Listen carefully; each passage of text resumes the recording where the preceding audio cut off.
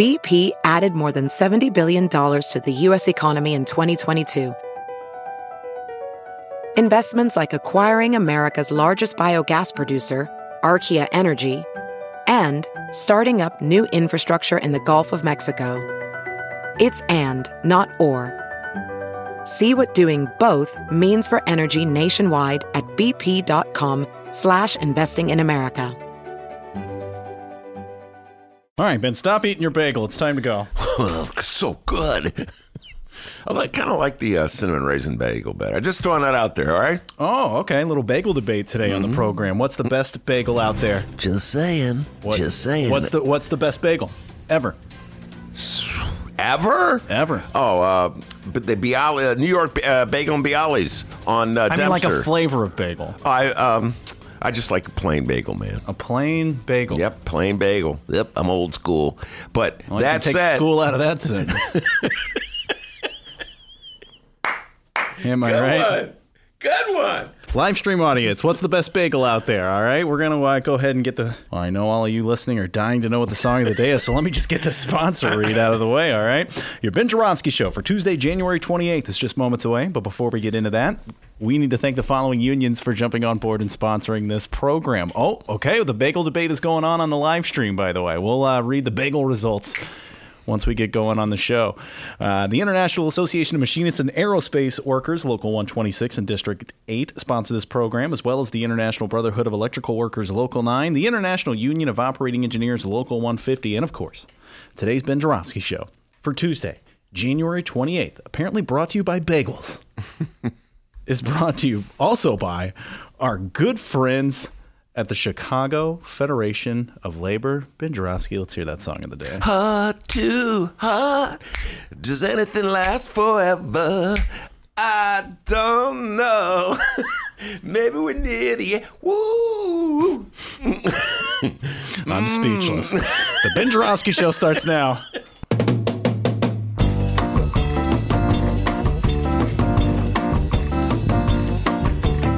It is Tuesday, January 28th. And live from the Chicago Sun-Times Chicago Reader Studio on Racine Avenue, this is the Ben Jarofsky Show.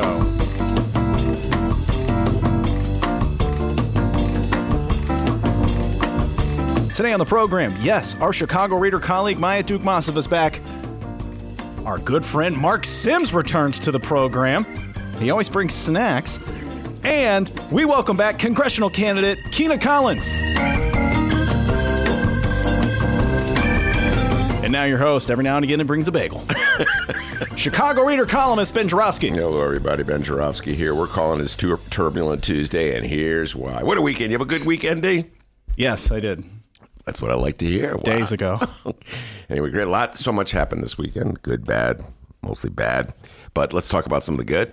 Saw a great movie. I urge everybody to see Just Mercy. Jamie Foxx, Michael B. Jordan. Great movie. Can't say it enough. Now, Norm at Bowling always gets mad at me when I give away too much of a movie. I'll just say it's a real indictment of our criminal justice system. Great acting. Run, don't walk to see it. Watch the Grammys on Sunday night. Wish I hadn't. I'll tell you what, one word, fixed, rigged. Never going to watch the Grammys again. Yeah, That's right. a whole other story. You'll be watching it next year. Let's see what Mark Sims has to say about the Grammys. Anyway. Grammygate. Grammygate. And the sad part of the weekend for me was, of course, was on Saturday or Sunday. I was talking to somebody on the phone, interviewing a Bernie Sanders delegate, as a matter of fact, talking about the delegate selection process when all my friends started texting me that, did you hear that Kobe Bryant died? And of course, I was absorbing the horrific news about the helicopter accident in Southern California where 9 people died, including Kobe Bryant and his 13-year-old daughter, Gianna. Hit me a lot harder than I ever thought it would hit me. I was never a huge Kobe Bryant fan, to put it mildly. I'm a Bulls fan. I hated the Lakers. Always rooted against Kobe Bryant and the Lakers, but came to love Kobe Bryant for the ferocity and the greatness of his game and how much he brought to basketball, my favorite sport. But the part that really got to me is the connection between Kobe Bryant and his daughters, particularly Gianna, and any father out there who has coached his daughters in sports realizes it's a bond that's really deep and really meaningful, and it stays with you for your whole life. And the connection, that the fact that his daughter and her friends died in a helicopter accident with him while they were heading off to a basketball game. Just the connections of the sport and the relations between daddies and their daughters. I don't know. It just really stuck with me. Still sticks with me. I think about it. I find myself really grieving and mourning and on the brink of tears. That said, I am now going to divert and change my grief into a little bit of irritation or even almost anger at the Washington Post. I don't know if you've been following the story. It's been sort of lost in the general hubbub over Kobe's death and the helicopter accident. Felisa Sanmez, who is a reporter for the Washington Post, was punished for a tweet she sent out. She sent out a tweet. She was retweeting somebody else, and there was a link to an article about the rape trial that Kobe Bryant was involved in. Nobody's perfect. It's the arc of a life, as somebody once wrote. It can take you in many different directions. Kobe Bryant he was charged with rape. Ultimately, the case was thrown out. He had a settlement. This is back in 2004 or 5, I want to say. He's gone on to live an exemplary life, as far as we can all tell. Before that, he had an exemplary life. But this happened. And Felisa Sanmez, who from the Washington Post, retweeted a tweet. And for that, she was ripped on Twitter by Kobe Bryant fans. They said a lot of mean, nasty things about her, a lot of violent things about her. And then the ultimate put down, her own boss, Marty Barron, the head of the Washington Post, sent her a message saying, what did he say? Where I'm trying to get the exact right. He accused her of hurting this institution by doing this. You are hurting this institution by doing this. Marty Barron, that's the boss. Now look, as I said before, I grieved the deaths of all the people in the helicopter. I'm still mourning over it. I have a really deep connection to, in my mind, to the sort of the relationship between Kobe Bryant and his daughter, and it's really hard for me to deal with. That said, come on, Marty Barron. I mean, that's ridiculous. What, now reporters don't have the right to tweet things out? Now you're just governing the life of reporters?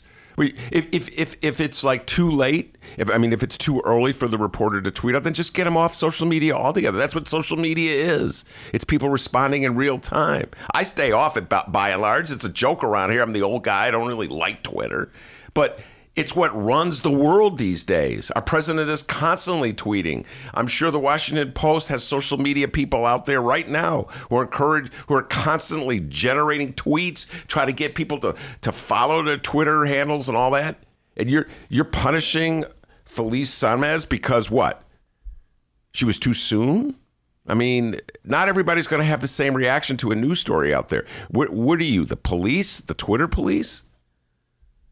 Ridiculous, man. Look, either get all reporters off social media altogether or let it go.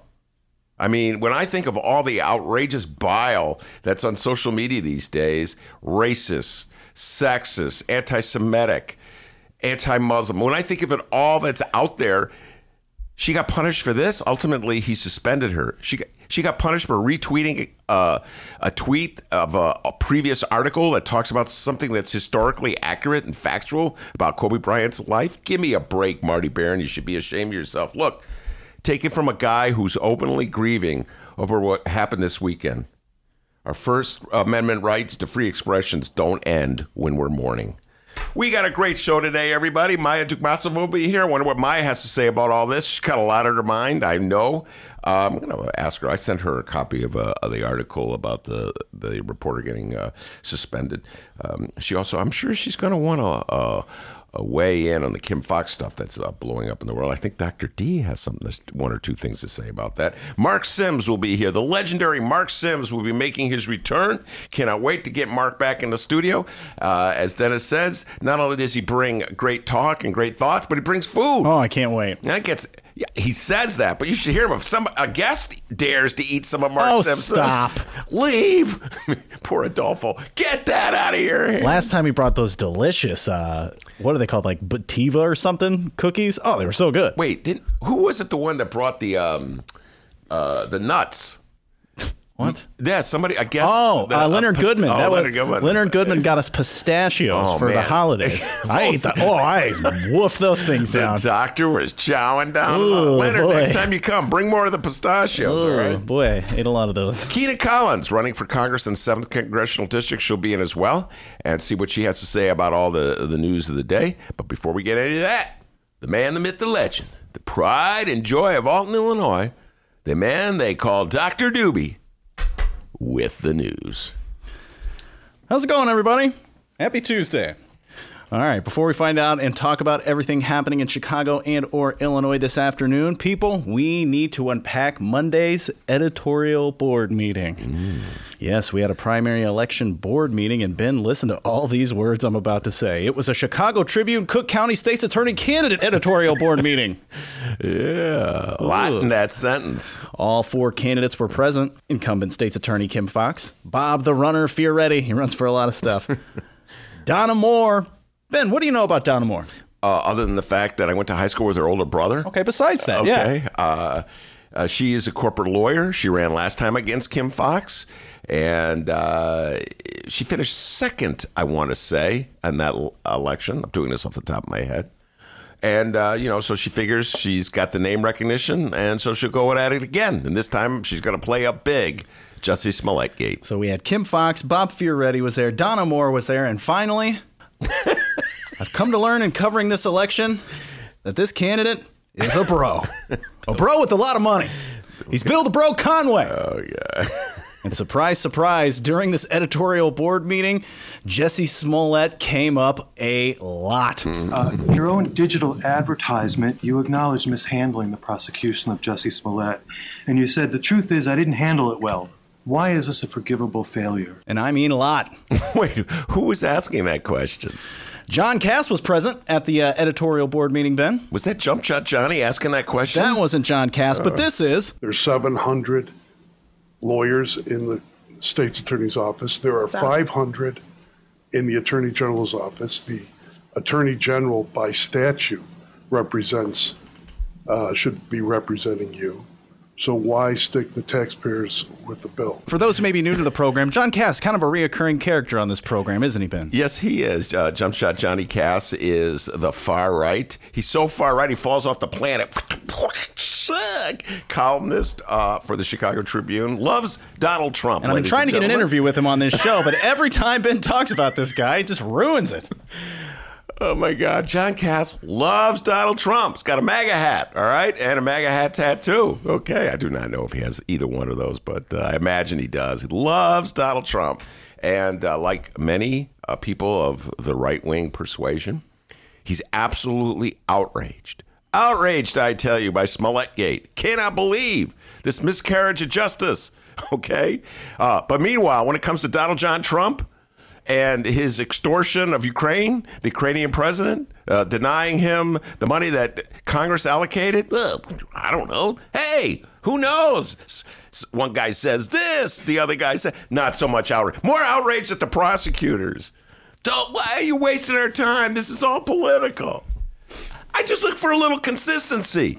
If you're outraged by an absolute nothing crime in the city of Chicago and think that the taxpayers have to be protected, and the public has to be protected, and truth and justice has to be protected, why aren't you outraged by what's going on in Washington? I can't see. Oh, you can't see because your eyes are closed. So for those listening who are wondering about this editorial board meeting and care about, issues, well, if you listen to this video, just skip about 18 minutes in. They talked about Smollett for 18 minutes. Smollett-Gate. Oh, my goodness. We're going to be talking about it today with Maya, I'm sure. I'm sure we are. So we had all that going on. About 18 minutes worth of just Smollett going back and forth, Kim Foxx, the Tribune. I can't believe it. What's going on here? We're outraged. I've never seen anything quite like this. What about the Trump? I'm sorry, I don't see anything. Who? What's that guy's name again? So it's between the Tribune and Kim Foxx there for about 18 minutes. Then finally, Bill the Bro. Bill Bro weighs in, Conway. Bill the Bro weighs in. But what upsets me the most is the unequal justice involved here. I have a client, Candace Clark, who was charged with filing a false police report around the same time as Mr. Smollett, and not nearly as egregious a set of facts as his. And we go to court every month. She visits a probation officer every month. She has to maintain a job. If she doesn't, she has to do community service. She has to be enrolled in GED classes. If she wants to leave Cook County, we have to go to court and get permission of a judge to do that. And the fact of the matter is, the reason my client got one deal and Mr. Smollett got another is because he's politically connected, and that's not right. Respectfully, without having to speak to his client, and I'm assuming that he got her permission to talk about it, Mr. Conway is leaving out his client's background, which would suggest why she was given the conditions that she was given. My client has has never had any contact with the criminal justice system. The background of this case and how this case, his client's case, could have been resolved outside of the criminal justice system totally. I, of course, asked for 16 hours of community service for my client, and that was denied by your office because you gave unequal justice to my client, and that's not right. Your client had an opportunity to not have her case come into the criminal justice system at all before you got involved, Mr. Conway, and I'm sure you know that. That's not the case. You charged my client with what you charged my client with. Because your client chose not to participate in your client chose not to get 16 hours of community service, and you and your office did not allow that, even though it's not. Okay, Mr. Conway, while I both made your points. Thank you, Ms. Moore. Mr. Jarofsky? Hey, we talked about that client, what went down with that client, and it's pretty obvious that there was a double standard of justice. And Justice Smollett got a deal that Bill Conway's client didn't get. And that is at the heart of what stinks so much about Justice Smollett. That said, I'll say this one more time. This has become a political football in a larger game that has absolutely nothing to do with the state's attorney's race. And so it's really hard for me to join the chorus against Kim Foxx when I realize that many of the same singers in the choir will not join me in my condemnation of Donald John Trump. So it's just a fact. It's like, Democrats in Cook County, good liberals in Cook County are supposed to, uphold the highest standards in every single case, in every single instance. But Republicans don't. It's one more example, D. We talk about it all the time, the double standards. Republicans in Illinois, when it comes to Illinois, they want a fair map. Oh, God, we have to have a fair map. Too much power in the hands of Michael Joseph Madigan. Oh, my God. It's like the Republican voters downstate don't get the representation they need. But then when it comes to Wisconsin and Michigan, they fight fair maps. So what is it going to be? And is it going to be, do you have a principle that you abide by? Are your beliefs rooted in, consistent themes, or are these just political tactics and games that you need to undercut the left and help Donald Trump get reelected? So that's what I'm saying. I'm a little reluctant. Yeah, it was double standard. Yeah, something smelled there. Yeah, Kim Foxx shouldn't have made the phone call. Absolutely. But are you going to also have indignation toward what Donald John Trump's doing? Can't have it both ways, Republicans. That's all I'm saying. All right, so we're now 20 minutes into the Chicago Tribune editorial board meeting with the Cook County State's attorney candidates. It's a mouthful. And we're still talking about Jussie Smollett. It's Donna Moore's turn, and she's got something to say about the issue. I have a lot of questions. Look, as state's attorney, you are judged by how you handle the big cases, whether they be violent or not. And if you blow a big case, the public questions your judgment. In this case, we do know a few things, separate and apart from Dan Webb's investigation. We know that there were emails from her, Ms. Fox's head of appeals that said, you can't just do a colloquial recusal. You have to recuse the office. You can't just recuse yourself. We know that there were texts and emails from interested non-parties to this case, where there were discussions and improper discussions about this case and about what to do with this case. That much we know without the Webb report. The Webb report, it's hard to believe that we have a sitting state's attorney that herself is under investigation. But I don't understand, to pick up on what Mr. Cass said, is there's no case against the office. Yes, in civil cases, the office has the ability to go out and hire a lawyer with the approval of the litigation division of the Cook County Board, which I don't believe was done in this case. And there's other issues with that. But they hired a lawyer at above the county rate to do what? If we're going to be open and transparent and cooperate with Mr. Webb's investigation, why aren't one of the lawyers in the office handing over the documents? Absolutely. Listen, Kim Foxx is on the ropes. Kim Foxx has handled this thing wretchedly from the get-go. And there's no doubt about that. It all began with that phone call she made to Eddie Johnson. You know, that's the part that always trips me up. That was like at the first stage of the investigation when Jussie Smollett's family wanted the case moved from the local investigators, the Chicago Police Department, to federal investigators, the FBI. So, yeah, she's got a lot to answer for. But you know what? I'm just pointing out the inconsistency here. Everybody sees this as an opportunity to win, to defeat Kim Foxx, become the state's attorney. And I just did not see the same outrage. I did not see the same indignation. We'll go back to it. When the state's attorney's office looked the other way, when the police department looked the other way, when it was Mayor Daley's nephew who killed a kid with a fight in the Gold Coast. So I'm just saying there's double standards in Cook County, there's double standards in Chicago, and there's double standards when it comes to the Tribune's editorial board and their columnists' outrage toward Kim Foxx as opposed to Donald John Trump. So again, if you're going to be consistent, be consistent. If you're going to denounce Kim Foxx and point out all the inconsistencies in her defense and her argument, do it to Donald John Trump. Don't run away from that one. Do it to Richard Daley's nephew. Don't run away from that one. Don't look for the easiest target you have that you think will enable you to score points, get elected, and get your president, Donald John Trump, reelected while voiding all the principles that you supposedly believe in. That's all I'm saying, D. Be consistent, all right? Don't this is an easy fight for me to win, so I'm going to go there while you look the other way at Donald John Trump. Where were all these voices of outrage when the police department and the Cook County's state's attorneys were bungling the investigation into Daley's nephew? Where were they? I didn't see any of them. Well, there they were under the table, D. Oh, man. That table. Where everybody else is. So, that, you know. A lot of Republicans under that table. A lot of Republicans hiding out. Ugh, they're outraged. This is the greatest outrage they've ever seen. Never seen anything like it. Oh, I thought that was a MAGA hat under there. That was a Bulls hat. Meanwhile, Donald Trump's got rape allegations. Well, you'd say he said, she said thing. Come on, Ben. Let's talk about Kim Foxx.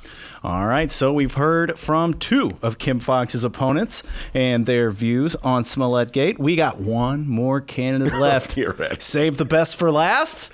I don't know. It's a question. Still not sure. Ben Jarofsky, you're going to have to help us out here. Bob the Runner. Bob Fioretti. Thank you. First of all, again, I think when we look at this case, three things stand out. One, whether or not a phone call helped make the investigation. Secondly, the recusal aspect is troubling, I think, for everybody, and what was said here. And third, when we look at it, Jussie Smollett was treated differently. No, everybody can't admit that. Is that it? Is that it for Bob? But wait, there's more. Okay. What's so funny? But wait, there's more. Can't wait. Bob didn't try to make it his moment, all right? We're about 23 minutes into this interview, and Bob's like, all right, here's my time, baby. He grills Kim Foxx. My question for the state's attorney is she going to recuse herself now from the case where her campaign chair / treasurer has been arrested, and will she step aside in that case? It's as simple as that. And she was arrested, I don't know, last week sometime on what has happened in another election matter. So I'd like to know what she's going to do in that case. Response? She no longer works for the campaign. And she's taken her name off of everything? And are you going to recuse yourself? The Attorney General's office will be handling that case. Okay. And it's been sent over as of today? Yep. The Attorney General's office was made aware of that case immediately upon her arrest. Thank you. We're going to move on to some other issues. Kristen? All right, strike one, Fioretti. Didn't get the response he was looking for, did he, Ben? I have an acknowledgement to make here.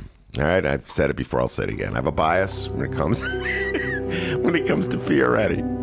Fioretti, everybody makes fun of him because he keeps running for different offices. All right, so let's see if we can do the Cook County Board president. He keeps running? Yeah, he keeps running. Everybody's making fun of Fioretti. All right, we're all making fun of Fioretti, but Bob Fioretti, here's my bias, Maya, at a crucial moment, an investigation of TIFs, really helped me out by giving me some TIF documents. So I always am grateful to him for that. All right. I have a feeling that if you do a favor for Ben once, that's it. He'll, no matter what you do after that, he'll just keep repping your good reputation. You can commit any kind of crimes. Do just about anything. Wait, what crimes? No, I'm kidding. Yeah.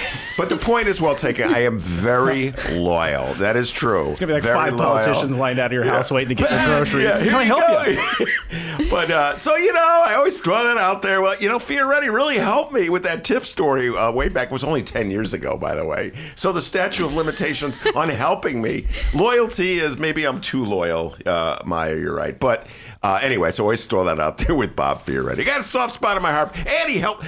Another thing he did, one time he got me an autograph from Bobby Hall, the Golden Jet. So that's a whole other long story. Hang tight, millennials. Yeah, I know, millennials. There's a picture of Bobby Hall right outside our studio. Anyway, so every time I hear that's Fioretti. Who that is? Yeah, that's. And so, everybody dumps on Fioretti, makes fun of him, this, that, and the other thing. But I'm like, I don't know. Push came to shove, and everybody was hiding under the table, afraid of Richard M. Daley. Fioretti stepped up. It's kind of punching down to make fun of Bob Fioretti. I think that's why you defend him too. Yes, that's the other thing. It's it's so easy. You're right. That's a good point. Everybody, Bob. Yeah, everybody makes fun of Fioretti. Oh well, he can't. He doesn't have the power to come after me. But let's see him speak up. Let's say Lori Lightfoot. You ever notice how when it comes to Lori, well, she's really doing X, Y, Z because they're afraid they're going to yell. She's going to yell at me. But everybody picks on Fioretti. If you ever see a candidate with running shoes on, that's Bob Fioretti. He loves running. Okay, so we heard from the candidates. They talked all their opinions on Smollett. You think it'd be a great time to move on, right? Oh no, more Smollett. 25 minutes into this thing. Here we go. In your ad, when you say I made mistakes, and I just want to go back to what Eric was saying, the mistake was lack of communication. Does that mean if this case went through the system exactly the way it did before, you would have gone with 16? You would have gotten a 16-count indictment and then dropped charges. You still think that was the appropriate response to this case? I'm not playing the answer because it's just repetitive over and over again. Who's asking the question? Not sure who that was. But we got Eric Zorn. Our good friend Eric Zorn was there as well. I read his column today. He's outraged too. And he asked about Smollett as well. At all, because again, I'm saying it feels to me like you're hiding behind this investigation. Nothing stops you today from telling us what happened. It doesn't get in the way of Dan Webb if you tell us the truth. I've continued to tell high visibility where people were like, I don't understand what happened here. This doesn't seem right. Maya's dying to say something. I'm sorry. I'm really coming on the segment too early. But this was footage from the Chicago Tribune. Oh, so the first question was being asked by Kristen McQuarrie. Mm-hmm. That's who that was. Okay, cool. I don't know. I do not. She knows her Chicago journalist. No, I'm pretty sure that I'm ready to bet you Bob Fioretti's running shoes. That was Kristen McQuarrie. Okay. He needs those. I don't know. I didn't even know which one was Cass until Dennis pointed out Cass. I can't wait to hear the Chicago Tribune editorial board interrogate Donald John Trump. Tribune board editorial board stirs. I'll believe your outrage at Kim Foxx when I see the same outrage applied to Donald John Trump. Just say. Now he's becoming a new reoccurring character here on the Ben Joravsky Show, a lot like John Cass, this Conway feller. Oh, Bill the Bro. Bill the Bro. A little later on, we get to know the bro. So later on, we'll try and play some audio from Bill Conway talking about his campaign. All right. Maya's dying to say something. So why don't we take a break? We'll come back and hear everything Maya has to say. I know she's got a lot to say on this. We'll be right back. Read the Chicago Reader to get up to speed on what's what in Chicago. Culture, food, arts and entertainment, weekly concert listings, weekly event listings, the environment, travel. I can continue, but you get the point. And for all of you Chicago political junkies, raw weekly columns on real city politics from Maya Dukmasova and our very own Ben Joravsky. The Chicago Reader, free to the public in newsstands throughout the city and online at chicagoreader.com. Read it now and be a more informed Chicagoan. Did you know that 40% of the people in Illinois opt to be cremated? Well, it's true. And Chicagoland Cremation Options honors their wishes by providing cremation services directly to the general public. Chicagoland Cremation Options provides an affordable, ethical, and easy cremation arrangement, whether in person or online. Save thousands and streamline the process by going directly to Chicagoland Cremation Options. It's a family-owned business operated by my good friend, Douglas Klein. Here's how you reach them. Chicagoland Cremation Options.com. One more time, Chicagoland Cremation Options.com.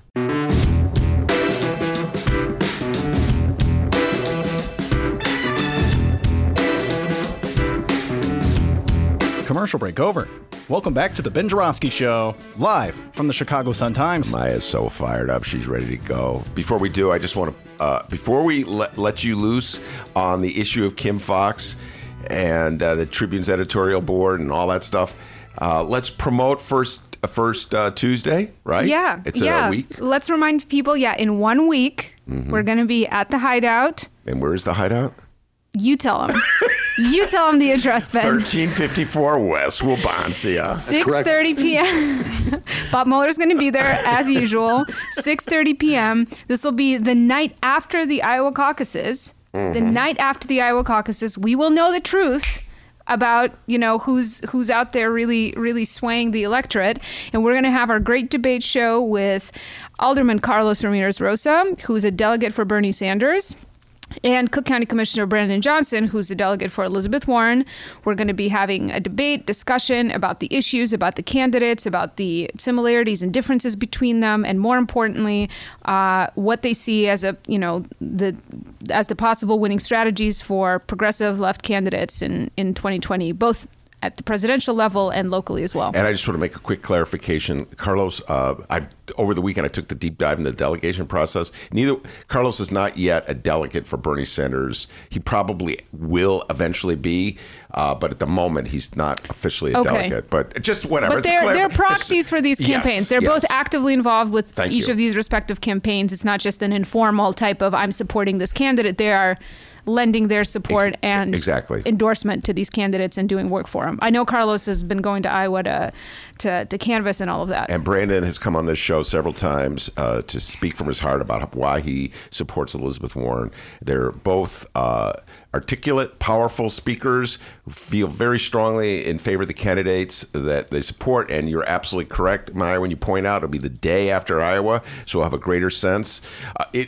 Let's face it, no matter what happens, it'll just raise the stakes in New Hampshire because if Elizabeth Warren wins Iowa, then Bernie will really have to do well in New Hampshire and vice versa. So it's going to be a great night. Yeah. Show up. I'm excited about it. 1354 West Wabansia, 6:30 p.m. a week from today. $5. $5. And where can people get tickets? They can also get tickets if you go to the Hideout website. There's a ticket link there. The First Tuesday's Facebook page, which is now up. The Hideout's Facebook page through Eventbrite. Just, it's not hard to find. Yeah. So there you go, everybody. It's going to be a great time. All right. Excellent. All right. Now, let's get back to your thoughts on what's been going on with Kim Foxx, State's Attorney Kim Foxx and Smullet-Gate. Yeah. I mean, I am 100% with Chicago's very own e-viewing on this. She tweeted out something last night that I feel like really captured the essence of this issue. And I'm just going to read her tweets because I feel like she says it better than I ever could. And I think that for those who haven't thought about this perspective, it's important to do so. So here's what she tweeted. She said, "I'm going to need some white liberal voters in Chicago to take a long look in the mirror, take a breath, and admit an uncomfortable fact. Your outrage over Jussie is wildly out of proportion with the actual significance of what he did. And it's because you see him as an uppity N-word." Well, she didn't use the N-word, but anyway, I shouldn't say the word. Then she continues, "Jussie got over on us. It sucks. It was bad. It's also not the most important criminal justice issue facing Chicago right now. It's not in the top 5 or the top 20. For instance, from 2011 to 2018, the city spent $500 million on police misconduct. Now, that's city money spent on these on paying out settlements in these lawsuits. But I just want to point out that these lawsuits get litigated in federal and state court. As soon as it's a state court issue, the Cook County State's Attorney's Office is involved. Any way you spin it, taxpayer dollars, county dollars are going to deal with these issues. And these are big, big issues. Then she continues, the level of rage and spilled ink is really just not warranted, but it's magnified by the deep-seated discomfort some white voters, who otherwise claim to want criminal justice reform, feel spurred by the sense that they were tricked by this black man who must be punished. And she concludes by saying, if you claim to want a different system, to want a reform and change and an end to unjust policing and mass incarceration, but it's also deeply important to you, more important than anything else, that this man be drawn and quartered, you're talking out both sides of your mouth. Wow. And that about, you know what I mean? That about covers it. And I just have to say that, like, in this never-ending discussion about this Smullet-Gate thing, it's like, Kim Foxx, meanwhile, like, first of all, it's what's lost while we're spending time and energy talking about that is holding her accountable for various promises and progressive reforms she said she would make, in a conversation around that where she's falling short maybe of some of the promises she's made, and also paying attention to the things she has done that have been deliveries on progressive reforms. I mean, she's taken greater strides than any other state's attorney before her to deliver some kind of equity and fairness from kind of racial justice perspective in the Cook County courts than we've ever seen. This is like the first prosecutor Cook County has ever had, the first head prosecutor who's taking these issues really, really seriously. This is the first Cook County state's attorney we've had who didn't formulate their entire political identity around a tough on crime perspective. So I wish, like, this is my feeling about this is, like, I suppose, like, the same as, like, who is an Amy Klobuchar voter? Like, who is out there? Where's this transition going? Hear me out. This is a similar thing. It's like, I want to, like, do you know people who really genuinely feel passionate about the state's attorney's race, and who are like, the make or break issue is how she handled Jussie Smollett stuff, and people who actually care about these issues, who normally, vote Democrat and are about, may have supported Kim Foxx the first time around, but who now are just like, I just can't cast a vote behind her because of how she handled Jussie Smollett. Find me a person like that. Mm-hmm. I would love to hear from a person like that really is, like, able to lay out their reasoning on this, because to me this seems like a lot of whipping up of already conservative, folks with a lot of kind of implicit and explicit racial biases to mobilize against this prosecutor, who they have all kinds of problems with aside from how she's handled this issue. But I don't know. I find the way that the kind of case against her has been built to be, like, so unpersuasive on this issue. I mean, not to say that she did things correctly, not to say that she didn't make mistakes or make poor judgment calls or whatever, but, like, it's like there are like vastly more important things to be talking about, such as, for example, like how she's evaluating promotions in her office now, like not basing that on the number of convictions secured by her assistant state's attorneys, but rather on how they handle these cases, so that we don't have a system in which prosecutors are going into court day in and day out thinking about the people that they're prosecuting it as pounds of flesh.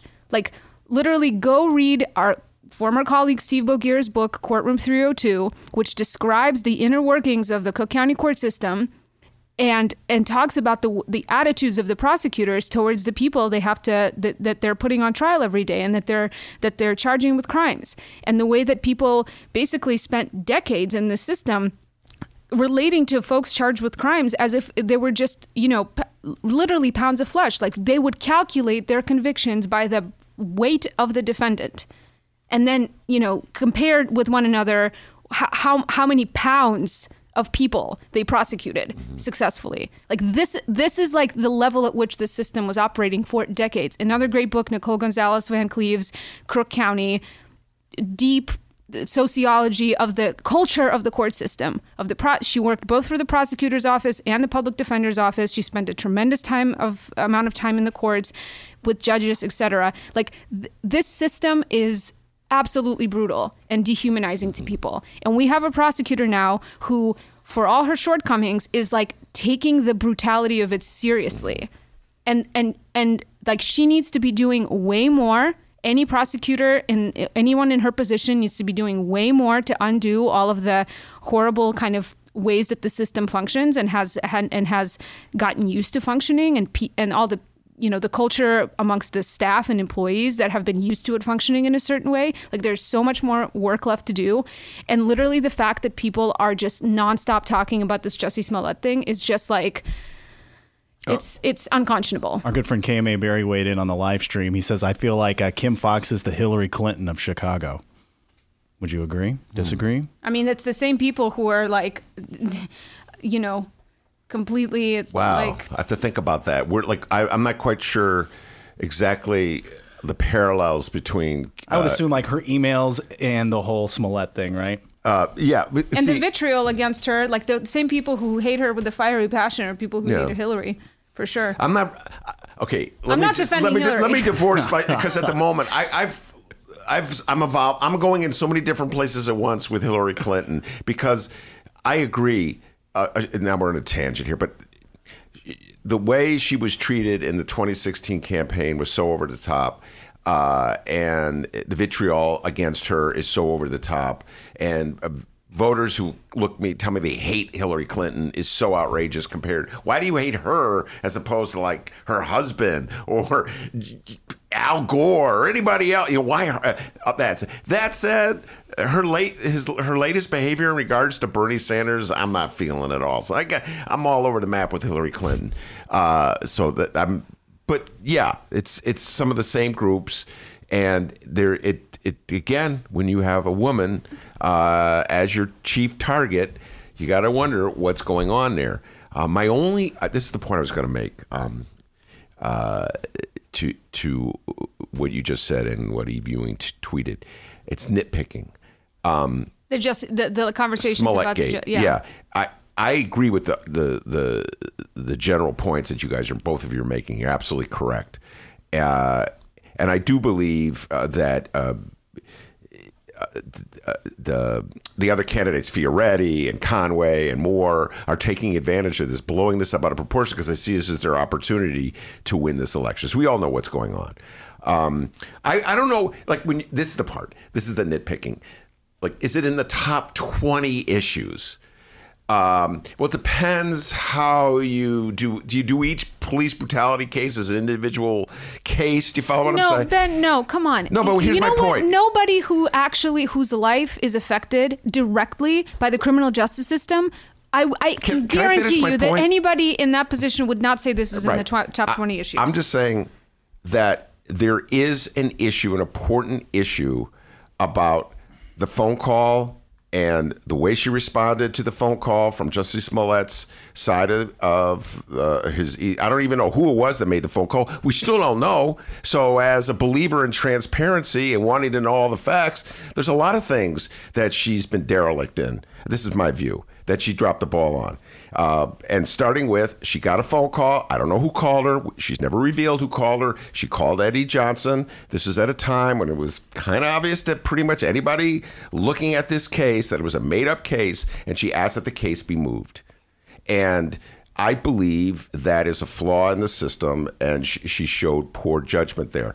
Is it one of the top 20 things wrong with our system now? Is it a life or death matter? No. So that's why I'm saying I agree with your major point, but I'm not just going to throw away all the things that reflect bad behavior on her part or bad judgment on her part, or allowing somebody to have access to a system when 99% of the people wouldn't have it. That's all I'm saying. Okay. That just makes her like every other politician that's ever Fair occupied enough. an office in this county and city. Fair enough. That doesn't make her any different from any of these people. Fair enough. I know. Fair enough. And as I said earlier in the show, I would have loved to have seen this outrage when the Cook County State's Attorney and the Chicago Police Department was essentially looking the other way as opposed to investigating Richard Daley's nephew, who actually killed somebody with a punch in a fight in the Gold Coast about 10 years ago. Or Jason Van Dyke. Well, the reason I keep coming back to the Daily one is because it's there's similar parallels. The state's attorney, powerful people having access and double standards, et cetera, and so forth. Anyway, we should put those tweets on our Facebook page or something. Yeah, retweet Eve. Yeah, retweet Eve. Very good. All right, what else is on your mind? Well, so last night I went to the 1619 Project Chicago Ideas Week event. They sponsored or co-hosted an event dedicated to the 1619 Project, which, if you haven't heard, this was a special issue of the New York Times Magazine that came out back in August. That was conceived and curated and edited by Nicole Hannon-Jones, who's a staff writer at the New York Times Magazine, and is one of the kind of biggest reporters in the game now in terms of covering the legacy of slavery and segregation and segregation in public schools and in housing, et cetera, et cetera.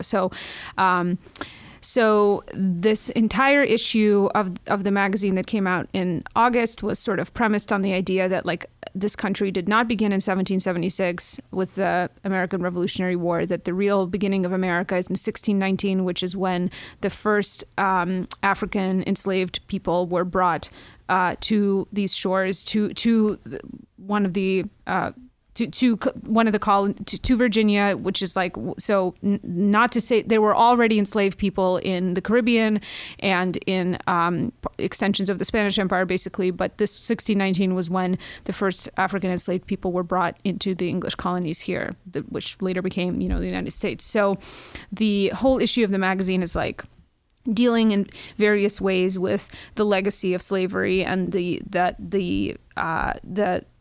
way that it still shapes our life and our economy, et cetera, et cetera.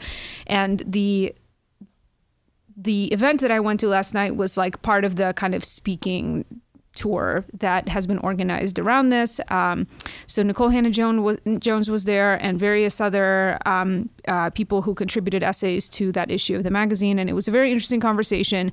There's been more recently, there was like like 3 or 4 pretty prominent historians that came out criticizing the 1619 Project, like the premise of it, which, because like one of the essays argues that the Revolutionary War was also kind of that the issue of slavery was an important one in the rebellion against England, and the other really big controversial essay in there was from Matthew Desmond and the way that American capitalism is sort of fundamentally structured by its reliance on enslaved people and still kind of a maintenance of a racial apartheid.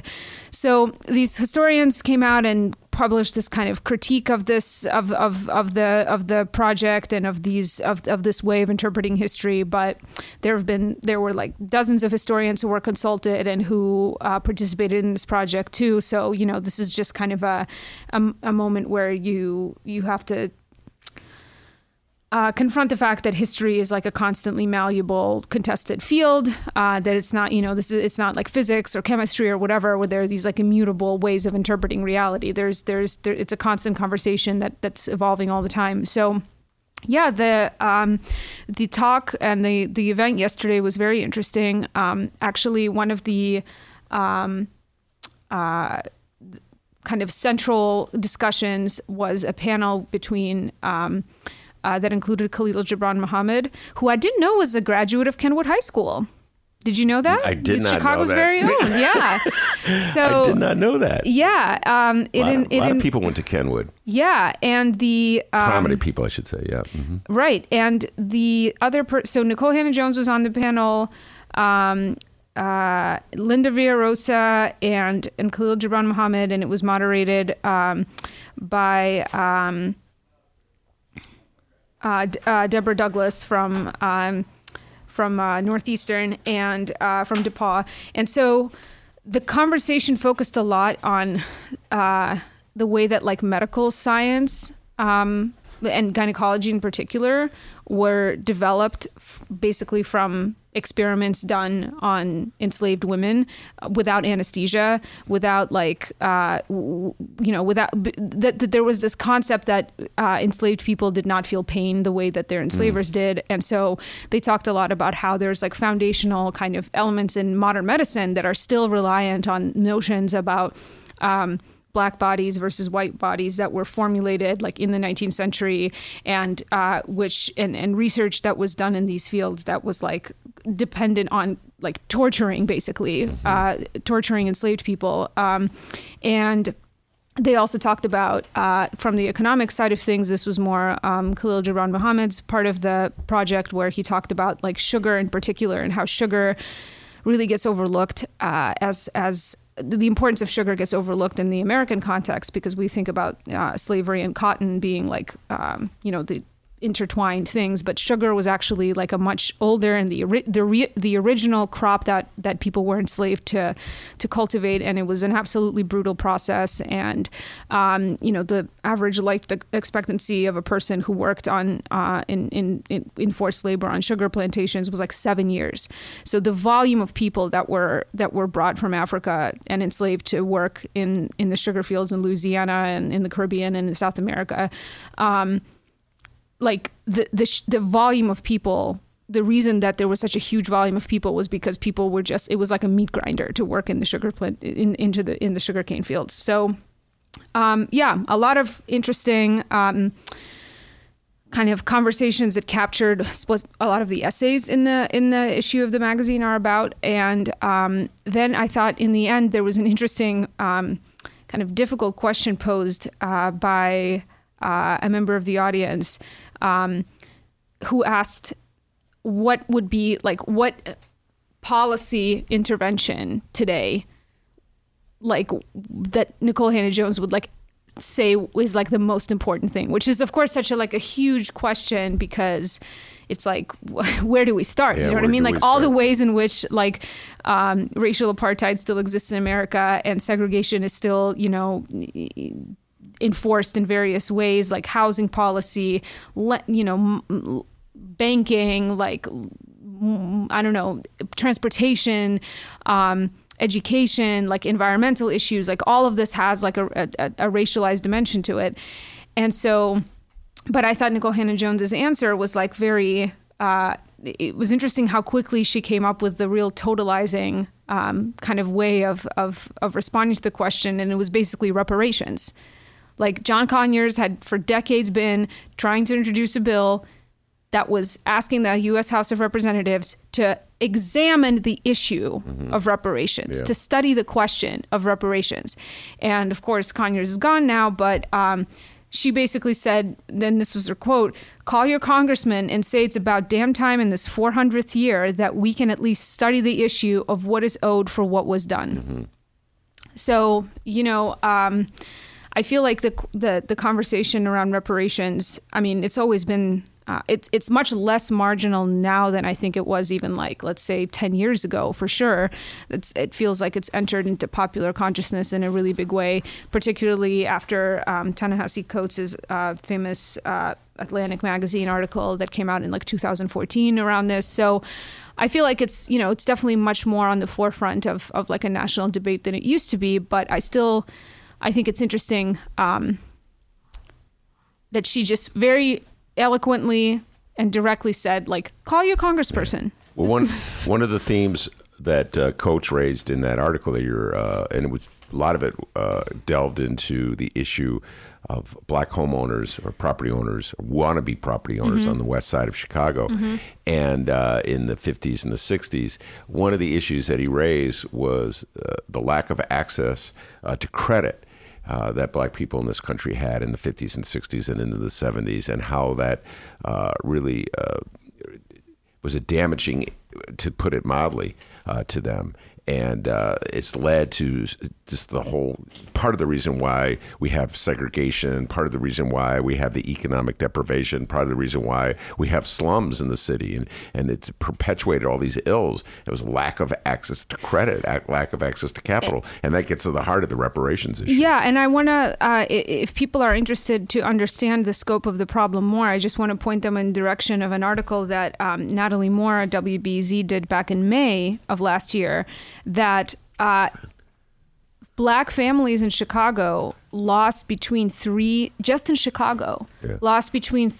and $4 billion of wealth, essentially, due to redlining, discrimination in the housing market, and contract selling, which is what Ta-Nehisi Coates is describing in this article, is this process by which the government decided that Black neighborhoods were not safe places for banks to lend money.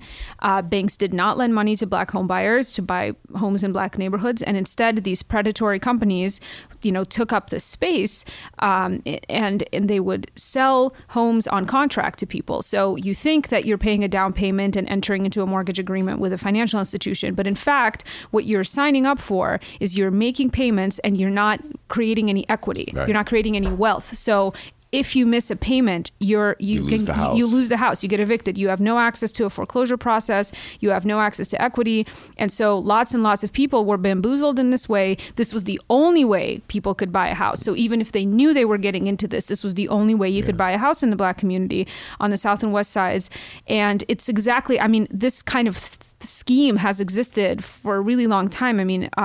Upton Sinclair in the Jungle describes this Lithuanian community, in back of the yards, being preyed on in this exact same way of contract selling of houses. So, and the thing about this practice is there was what Ta-Nehisi Coates describes as this process by which the Contract Buyers League organized and fought against these practices. And some people were able to avoid evictions and stay in their homes, et cetera. But this practice hasn't gone away. And in the wake of the latest financial crisis back in 2008, it reemerged in Chicago. And the Reader did a story about this a couple of years ago. Rebecca Burns wrote a story about how contract selling is back on the West Side. And she interviewed people in Austin who were being, preyed on in this way. Wall Street companies were coming in, buying up these foreclosed houses for pennies on the dollar, and then selling them to people, basically saying you can buy this house for very cheap. You take on all the cost of fixing it up, etc. But in fact, people were making payments to what they thought was a mortgage, and instead it was just a contract that didn't create any equity for them. So it's I think there's been some movement in the state legislature now as a result of this Reader story that now contract for deed sales like that have to be recorded. Mm-hmm. So there's some data created about where this is happening. It's still not illegal to sell houses in this way, but before there wouldn't even be any reflection in the deed records that this is how the property was transferred. So. All right, very good. Our next guest, Mark Sims, has arrived. He's apparently hiding in the hallway. Is that correct? That's what he likes to do. He likes to come in during the break. He didn't want to. He didn't want to be rude. I know. Well, whatever. Anyway, all right. Mark Sims is in the hallway. Did he bring any food? You better believe it. Maya, 2 questions. Where can people find or follow you? On Twitter at MDOUKMAS. Okay. And on the Chicago Reader website, of course. And also at the Hideout next week, first Tuesdays, 6:30 p.m., 1354. Westwood Bonds. 1354 Westwood Bonds. I don't know why we keep saying the address. Everybody can Google where it is if they don't know where the Hideout is. I don't know. It's just fun. Yeah. 6:30. And I've memorized it. It's the one thing I've memorized. It's Carlos Ramirez Rosa debating against Brandon Johnson. It's going to be a great debate. One's Warren, one's Bernie. Find out what happens. Maya and I got to figure out how we're going to handle this thing. This will not be a Jerry Springer showdown. Oh, that's not what Brandon Johnson says. Or will it? There it is. Oh, my God. Brandon Johnson says. And we're taking a poll here. I know it's kind of random, but we did this earlier in the show. What's your favorite bagel flavor? Wow, I feel attacked. No. Ben says just plain bagels. I like sesame seed. Sesame seed. Yeah. All right. We're doing a poll here. Live stream chat's weighing in as well. A lot of cinnamon raisin fans out there. I love cinnamon raisin. I love cinnamon raisin. There's no catch to this, by the way. Yeah. Okay. Oh, yeah. There's no catch. She's like, I don't know. I feel like the everything bagel people, like they'll find me. Like I'm gonna need to move. Well, that's me. I'm a little upset, but I'm moving on. All right. We got Mark Sims on deck. We're going to bring him on. I did not get a chance to ask you about the reporter at the Washington Post who's chastised. I'll throw that question at Mark Sims. He's looking like, what? Didn't even know about it. I mean, as a woman sitting in this space, I can just say that this was. I'm shocked to see that this is what a institution of such repute is doing to one of their reporters. I mean, quite aside from how lacking in class it was to tweet that for her. Whatever that conversation may be, the fact that the response is getting rid of this person that's suspended her. Yeah. I mean, it's like, truly shocking. I'm with you 100%. And I say that as a guy who still is not over the accident. It's just it makes me choke up whenever I think about it. But come on, Marty Barron, Washington Post. You got to be bigger than that. All right, Maya, thank you so much. The legendary Mark Sims is on deck. We'll bring him on when we return. Thank you, Illinois. Hey, everybody. What you're about to hear are the piano stylings of Jeff Manuel. Man, listen to Jeff go. Jeff Manuel has been playing piano around Chicago for years. He's played for conventions, for celebrities, played in basement bars with blues bands. He's played at prestigious social clubs, fine restaurants, and in the intimacy of private homes. Book Jeff Manuel at jeffemanuelpianist.com. Don't worry, I'll spell his name at the end of this commercial. You know what Chicago Magazine said? They said that Jeff Manuel is, quote, as comfortable with Chopin as he is with Cole Porter. He's excellent and his performance is joyous. He offers an elegant stream of compositions and interpretations that entertains the mind but won't hurt the ears. To hear more of Jeff Manuel's work and to book Jeff for your next event, go to jeffemanuelpianist.com. I'm going to spell it out for you, people. J-E-F-F. M as in Mary, A, N as in Nancy, UELPIANIST.com. Take it away, Jeff Manuel.